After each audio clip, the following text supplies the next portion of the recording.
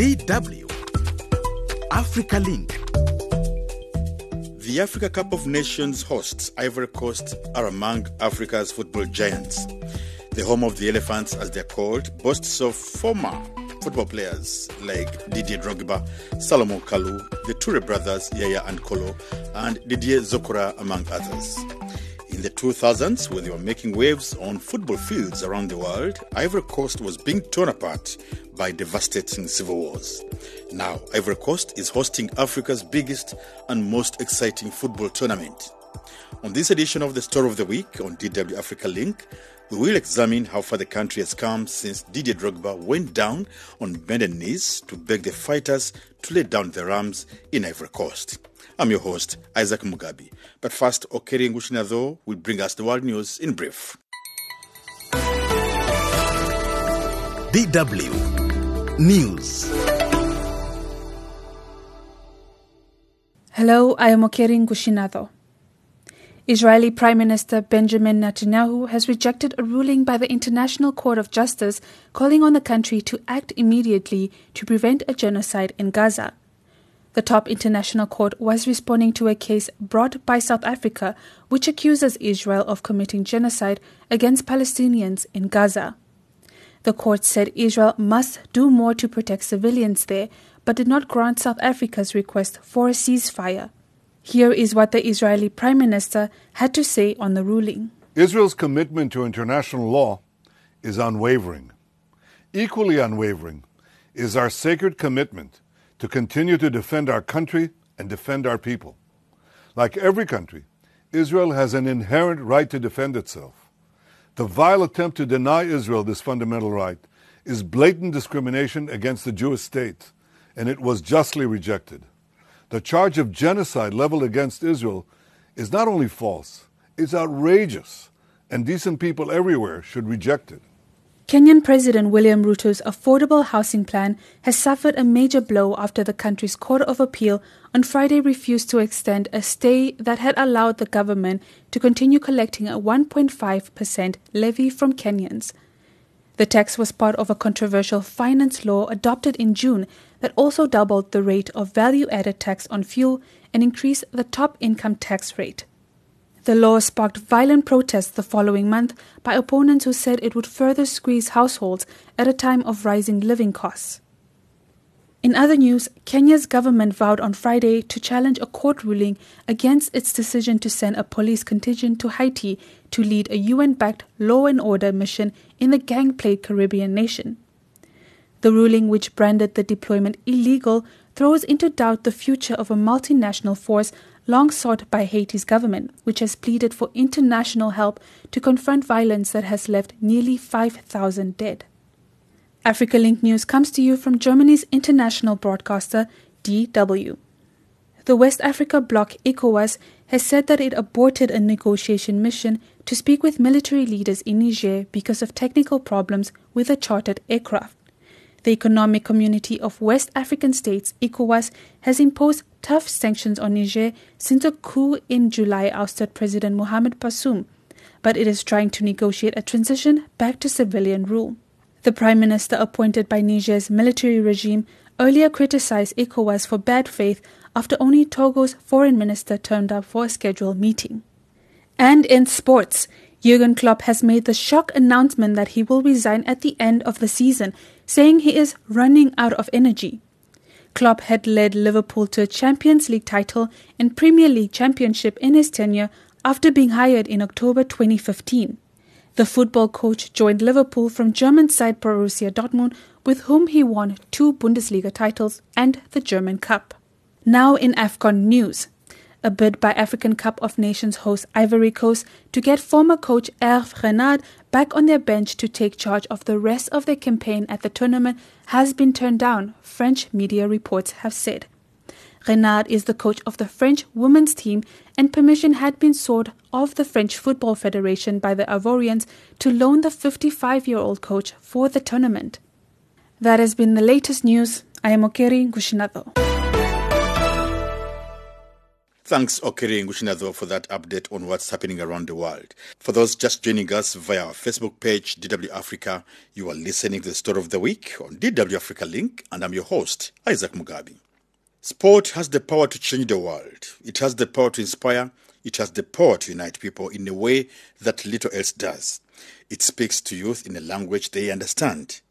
Nelson Mandela, South African anti-apartheid icon and former president, once said. And indeed, football has transformed Ivory Coast, a country that had been torn apart by devastating civil wars between 2002 and 2011. The conflict was a byproduct of very deep cleavages that revolved around ethnicity, nationality, and religion. Politicians who tapped into these differences to consolidate their monopoly on power pushed the country into war. But after wading through that turbulent history, Ivory Coast is making tremendous progress, enough to stage Africa's biggest and most exciting football tournament, the Africa Cup of Nations, or AFCON. I spoke to DW's Bram Postumas, who lives in Abidjan. His coverage of Ivory Coast, a country you may of course also know as Côte d'Ivoire, has been extensive for many years. Bram, let me ask you about AFCON first, because this week that Group F stage game between Zambia and Morocco just sealed the deal for the country. What was the mood like in Abidjan? It was like night and day. I walked along the streets as the game had started, and, it was as if there was no game at all happening. But the second after the final whistle, when everyone knew Côte d'Ivoire had qualified for the next round, Abidjan went crazy. At least they did slightly better than that in 1984 when Ivory Coast first hosted this tournament and they were eliminated the first round. A lot has happened in those 4 years. Oh, Ivorians have lived through it all. Back in 1984, the founding father of the nation, the first president, his name was Félix Houphouët-Boigny, he was still in power. He died in 1993, and from that moment on, Côte d'Ivoire has been on a roller coaster. They had a coup in 1999, and then another failed coup a few years later, and then the entire country got split between two armies for 9 very long years. Between 2002 and 2011, rebels held the north and the government army was in control of the south. And right in the middle of all that, right in the middle of that painful period, Côte d'Ivoire managed to qualify for the World Cup for the very first time in 2006. And incidentally, it was Germany that hosted the World Cup that year. And someone who remembers this time very well is the man I spoke to a few days ago in the Arts Gallery, where there is the exhibition on half a century of Ivorian football history. So here's Cheikh Sanogo speaking about then and now. For us, football has always been a factor in our social cohesion. Take 2006, for instance, when we took part in the group stages of the World Cup for the very first time in Germany. There was this message that Didier Drogba sent us when we had qualified. He said that Côte d'Ivoire is a land of solidarity, and we are one people in need of peace. That message has forever been etched into our memories. The word peace always returns.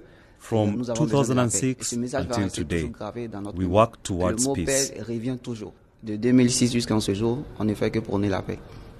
That's a powerful message coming from Ivory Coast's most iconic football star in the midst of a deep crisis. How did that end? Because the country was finally reunified in 2011. Yes, it was, but that happened after a brief and vicious civil war late 2010 into early 2011. 3,000 people were killed in just 5 months. For many people, that memory is still very fresh and raw. Kofi Christian was a young guy I found outside a popular fitness centre where he was having a break. He talks about today's tournament, but he also talks about those bad days just 13 years ago. You see, first of all, we are playing this game with several nations and it brings us together. Sure, we criticize each other, we make fun of each other, but that's all part of the great joy we are having. Now, if you go back to 2010, this brings me bad memories. We are obliged to let it go because we are organizing this thing, this tournament, but we are still hurting. Yes, it will pass. We are really trying to forget. You have to wash it off before you get back into the sun. That's a lot to put behind you after just 13 years, but somehow Ivorians are managing to do just that. How do they do that? They do that by looking forward and concentrating on making a living. Since the war, this economy has been booming. We've had a post-war construction boom that never seems to end. Even COVID hasn't put a dent into it. But yeah, there are definitely problems that remain. Human rights abuses from the war have gone unpunished. The economic boom has made some people very rich, but far too many are just barely surviving. Corruption is a huge issue. These and other problems need to be solved, but nobody wants the violence to return. So everyone you speak to is friendly and very, very welcoming. I will let you listen now to the woman everyone here calls Queen Gina in this part of town. She runs a restaurant and a bar that stays open until very late. First off, I'm happy to see all my Ivorian brothers here. After all, we're organizing these games. But then it's also a great pleasure to welcome other countries, other people, other continents.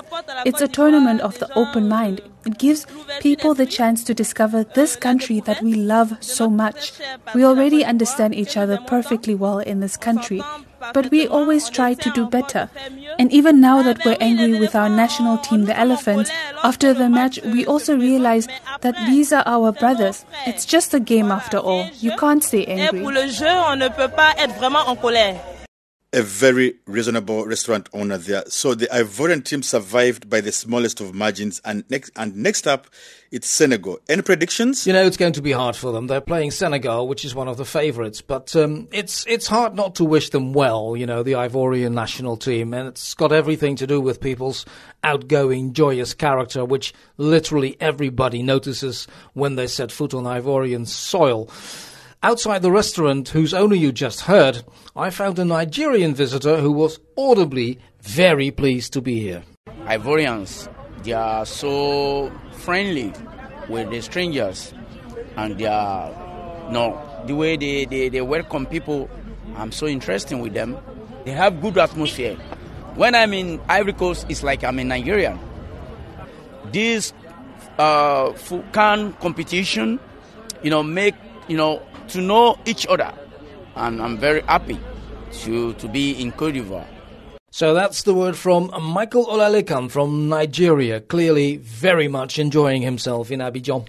Thank you, Bram, and have a great few football-free days in Abidjan before AFCON goes into the knockout stages. Now, hosting the 34th edition of AFCON is very important for nation building. Ivorian President Alassane Ouattara appears hopeful that it will cast out the remnants discord that may still be lingering. To help us understand a big sporting event like football can have on a country, I invited Ibrahima Ken from the Open Society Initiative based in Dakar, Senegal, who has done extensive research on Ivory Coast. Ibrahima, thank you for joining us on the Story of the Week on Africalink.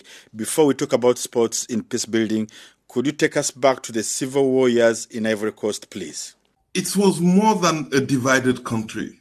It was a destroyed country. And a destroyed country because politicians, for their own agenda, decided to do so.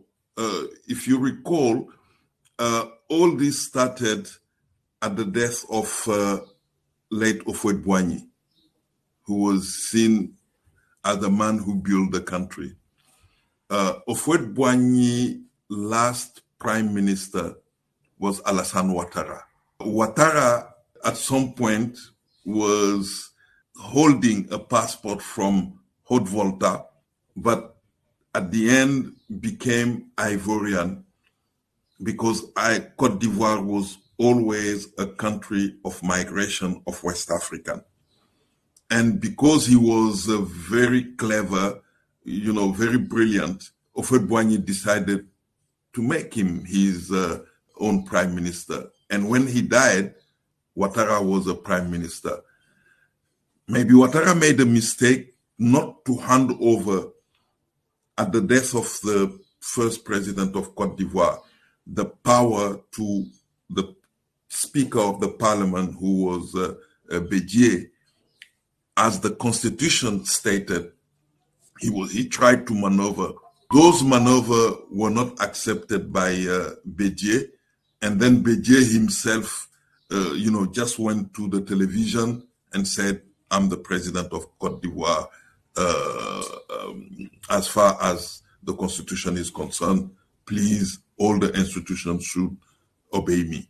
And that created a division, not only between within the party, the PDCI, but also division within the political class, and then division in the society, because Alassane Ouattara was Muslim, Bédié was Christian, and it became even a religious problem within a country where almost 20% of the population.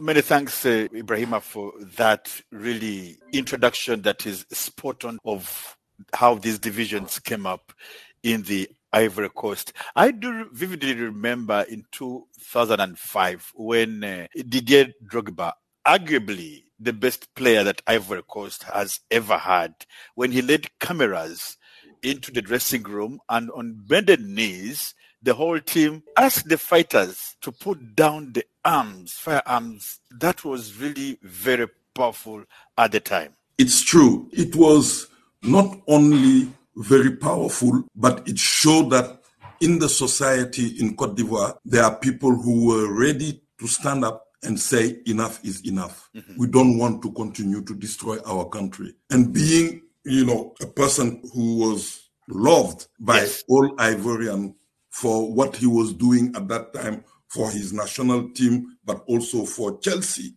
which gave, the pride to all the Ivorians. He used that position to really not only mobilize the other players who were abroad.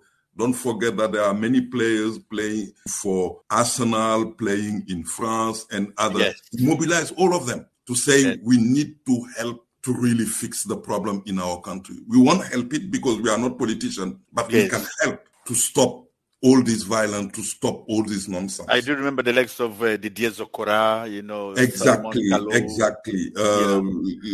What's his name? The Touré brothers. The Touré brothers, Yaya Touré and Kolo Touré. Exactly. All of them played the role. And what was really fascinating in the football team, when you look at it at that time, was a small Ivory Coast. Mm-hmm. Because people were coming from everywhere. The north, the west, the east, the center, the south. And they really used that symbolism to really show to the country that we need to do more. We need to stop this. And I think it's really, really powerful. This is not the first time in history that a football player or, a person in sport did that. Yes. When I was a little young, very, very young, I remember the role that Muhammad Ali, Cassius Clay, played in trying to end the war in Vietnam, in the US. And I think they learned from those experiences. Let me concretely bring out that question before we get to other personalities and sports in general. How has football united the Ivory Coast since that time when the national team, the elephants, or les éléphants, asked the fighters to put down the arms? Because the young generation at the moment, or right now, don't know that once upon a time, there was chaos. 20 years ago, there was chaos. So how has the sport united the country? I think, the image that I can show you to justify what I'm saying is when Touré, the youngest brother Touré. That is Yaya Touré. Yaya Touré was holding the African Cup of Nations won by Côte d'Ivoire in South Africa. Mm-hmm. He was coming from the north. He was Muslim. Wow. Those who were excluded, showing that those who were trying to exclude are the one now who are bringing back the African Cup of Nations to the country. That's, for me, was really, really, really very powerful. It showed that it's all the hand that can really help the country to reach those things. And football is powerful because football reaches everybody. Mm-hmm. It goes beyond even the woman who is selling peanuts at the spot market is interested by the result in football. Everybody, you see people, and football have even changed the way we see our own nation. when you look at I'm saying the early 2000s, in many countries, even in the villages, you used to see people wearing Barcelona, jersey. But look at now. Now everybody is proud to have his own countries. Tells you how football can unify, how football can really help people to think one. We are one, and that is the beauty of this game. That's very true, because I was in South Sudan, deep in Bentiu, and I have many pictures I took of children wearing different jerseys of Messi, of Drogba, but they didn't know who these players were, but they knew they were football players and they were playing football. So, Ibrahima, let's talk about Cameroon. It hosted the previous AFCON and actually went on to win it, but little was done to unite the two sides. At that time, we thought, all of us watching it, that maybe this time the Anglophone regions and the Francophone regions, football is going to unite them. Was it a missed opportunity? Well, it is. When you start using a sport as a political tool, it changes many, many things. And I think in Cameroon, what happened is the fact that the politician, because of the number of victories of Les Lions Indomptables, decided was seeing behind this team a political tool, something that we can use politically to really even help us to have the legitimacy that we didn't have or we no longer have, and to use the football player in the way, you see how, for example, somebody like Eto'o was used in the past, and so even to support officially the president, Paul Biya. And that is, I think, for me, the way we, in countries like Cameroon, it was badly used. The second one is also using sport as a source of enrichment. You remember when Cameroon organized the last African Cup of Nations, we heard about many, many scandals. That is also another aspect on how politicians are using sport for their own agenda. And that is not really good, because it creates another feeling within the community that these people are not doing this for us. They are doing this for themselves. And in the African sport history, country that I can see who also use very, very well sport as a propaganda was the Guinea of Sékou Touré. I recall there was a year where the Sili National lost a game. The president himself, late Sékou Touré, organized a national debate at the radio, because the television didn't exist at that time, to really say who did wrong and what, and they sentenced people because they didn't play very, very well. That tells you also how sport can be misused. The same way General Robert Gueye put the players in boot camp, the Ivorian players, when they exactly failed. That was also another way of showing how politicians sometimes can use sport to deal with their own problem. And so it means that we need to be really also very cautious of the fact that sport can be used in both ways, in a very good way, in a very bad way.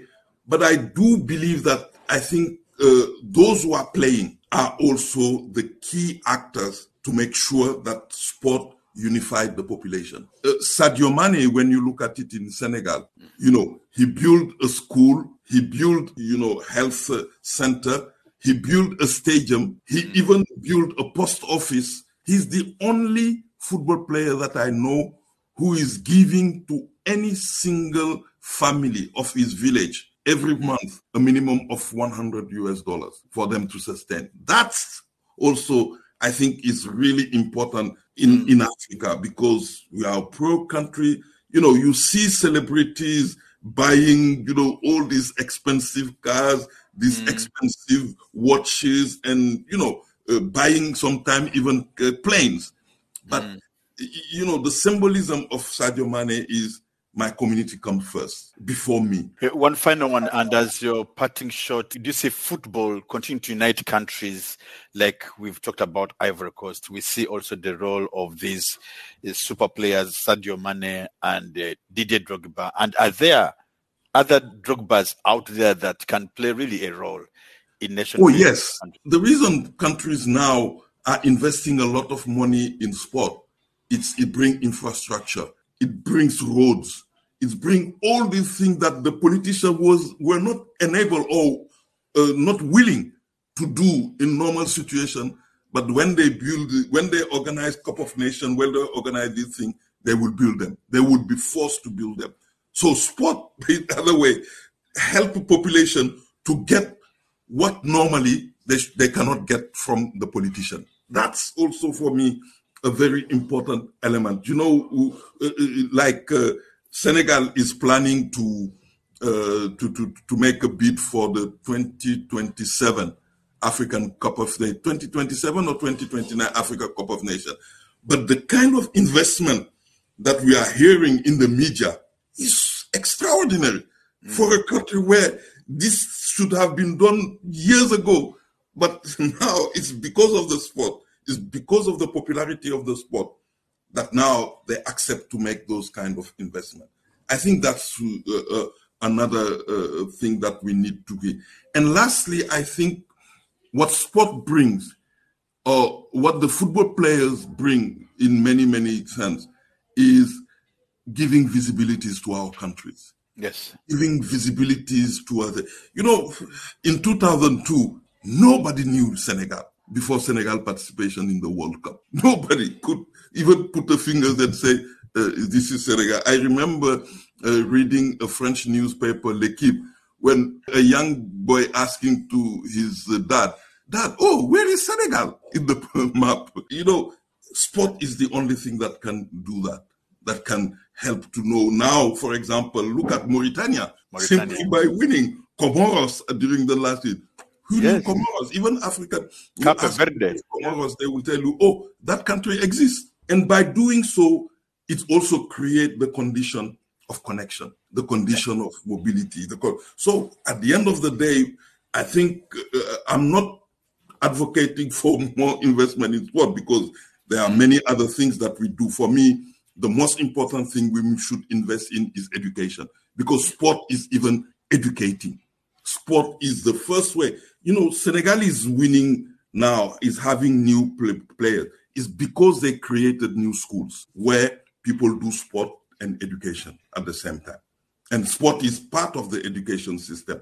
All these new academies, the academies are a place first of education, because if you want to be a good football player, you need to have certain skills in mathematics, in geometry and others. So through sport also, we are improving the capacity of our countries to get very good educated people. And that's also something that politicians never envisaged in the past. Maybe something that you didn't ask me, but I would like. Yes, please do. Sport is draining a lot of resources. How? But look at the African Cup of Nations. Yes. It's billions. You know, the country that will win the African Cup of Nations, I think, will have $6 or $7 million US just as a prize. But you see all the contracts that were signed, even our television, all of these are gaining. But when you see in our communities, you know, the lack of infrastructure, you ask yourself, the resources that these sports are producing are really well invested in our countries. It should not go into CAF or other things. Yes, CAF can have some resources, but it should also be invested. And for me, invested in the sense of equity, you know, because South Africa already has, all the infrastructure. North African countries have all the infrastructure.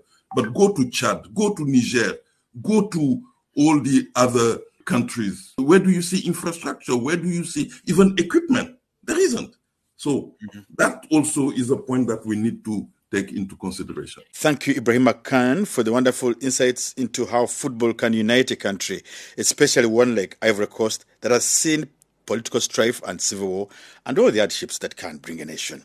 Thank you to the Ivorians who told DW how far their country has come Also, many thanks to DW's correspondent in Abidjan, Brampo Sumas, our producer, Benita Van Essen, and the team at Africalink. I'm Isaac Mugabe, your host on this edition of the Story of the Week on Africalink, wishing you a truly splendid weekend.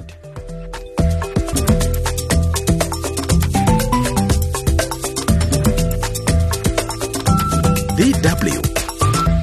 Made for minds.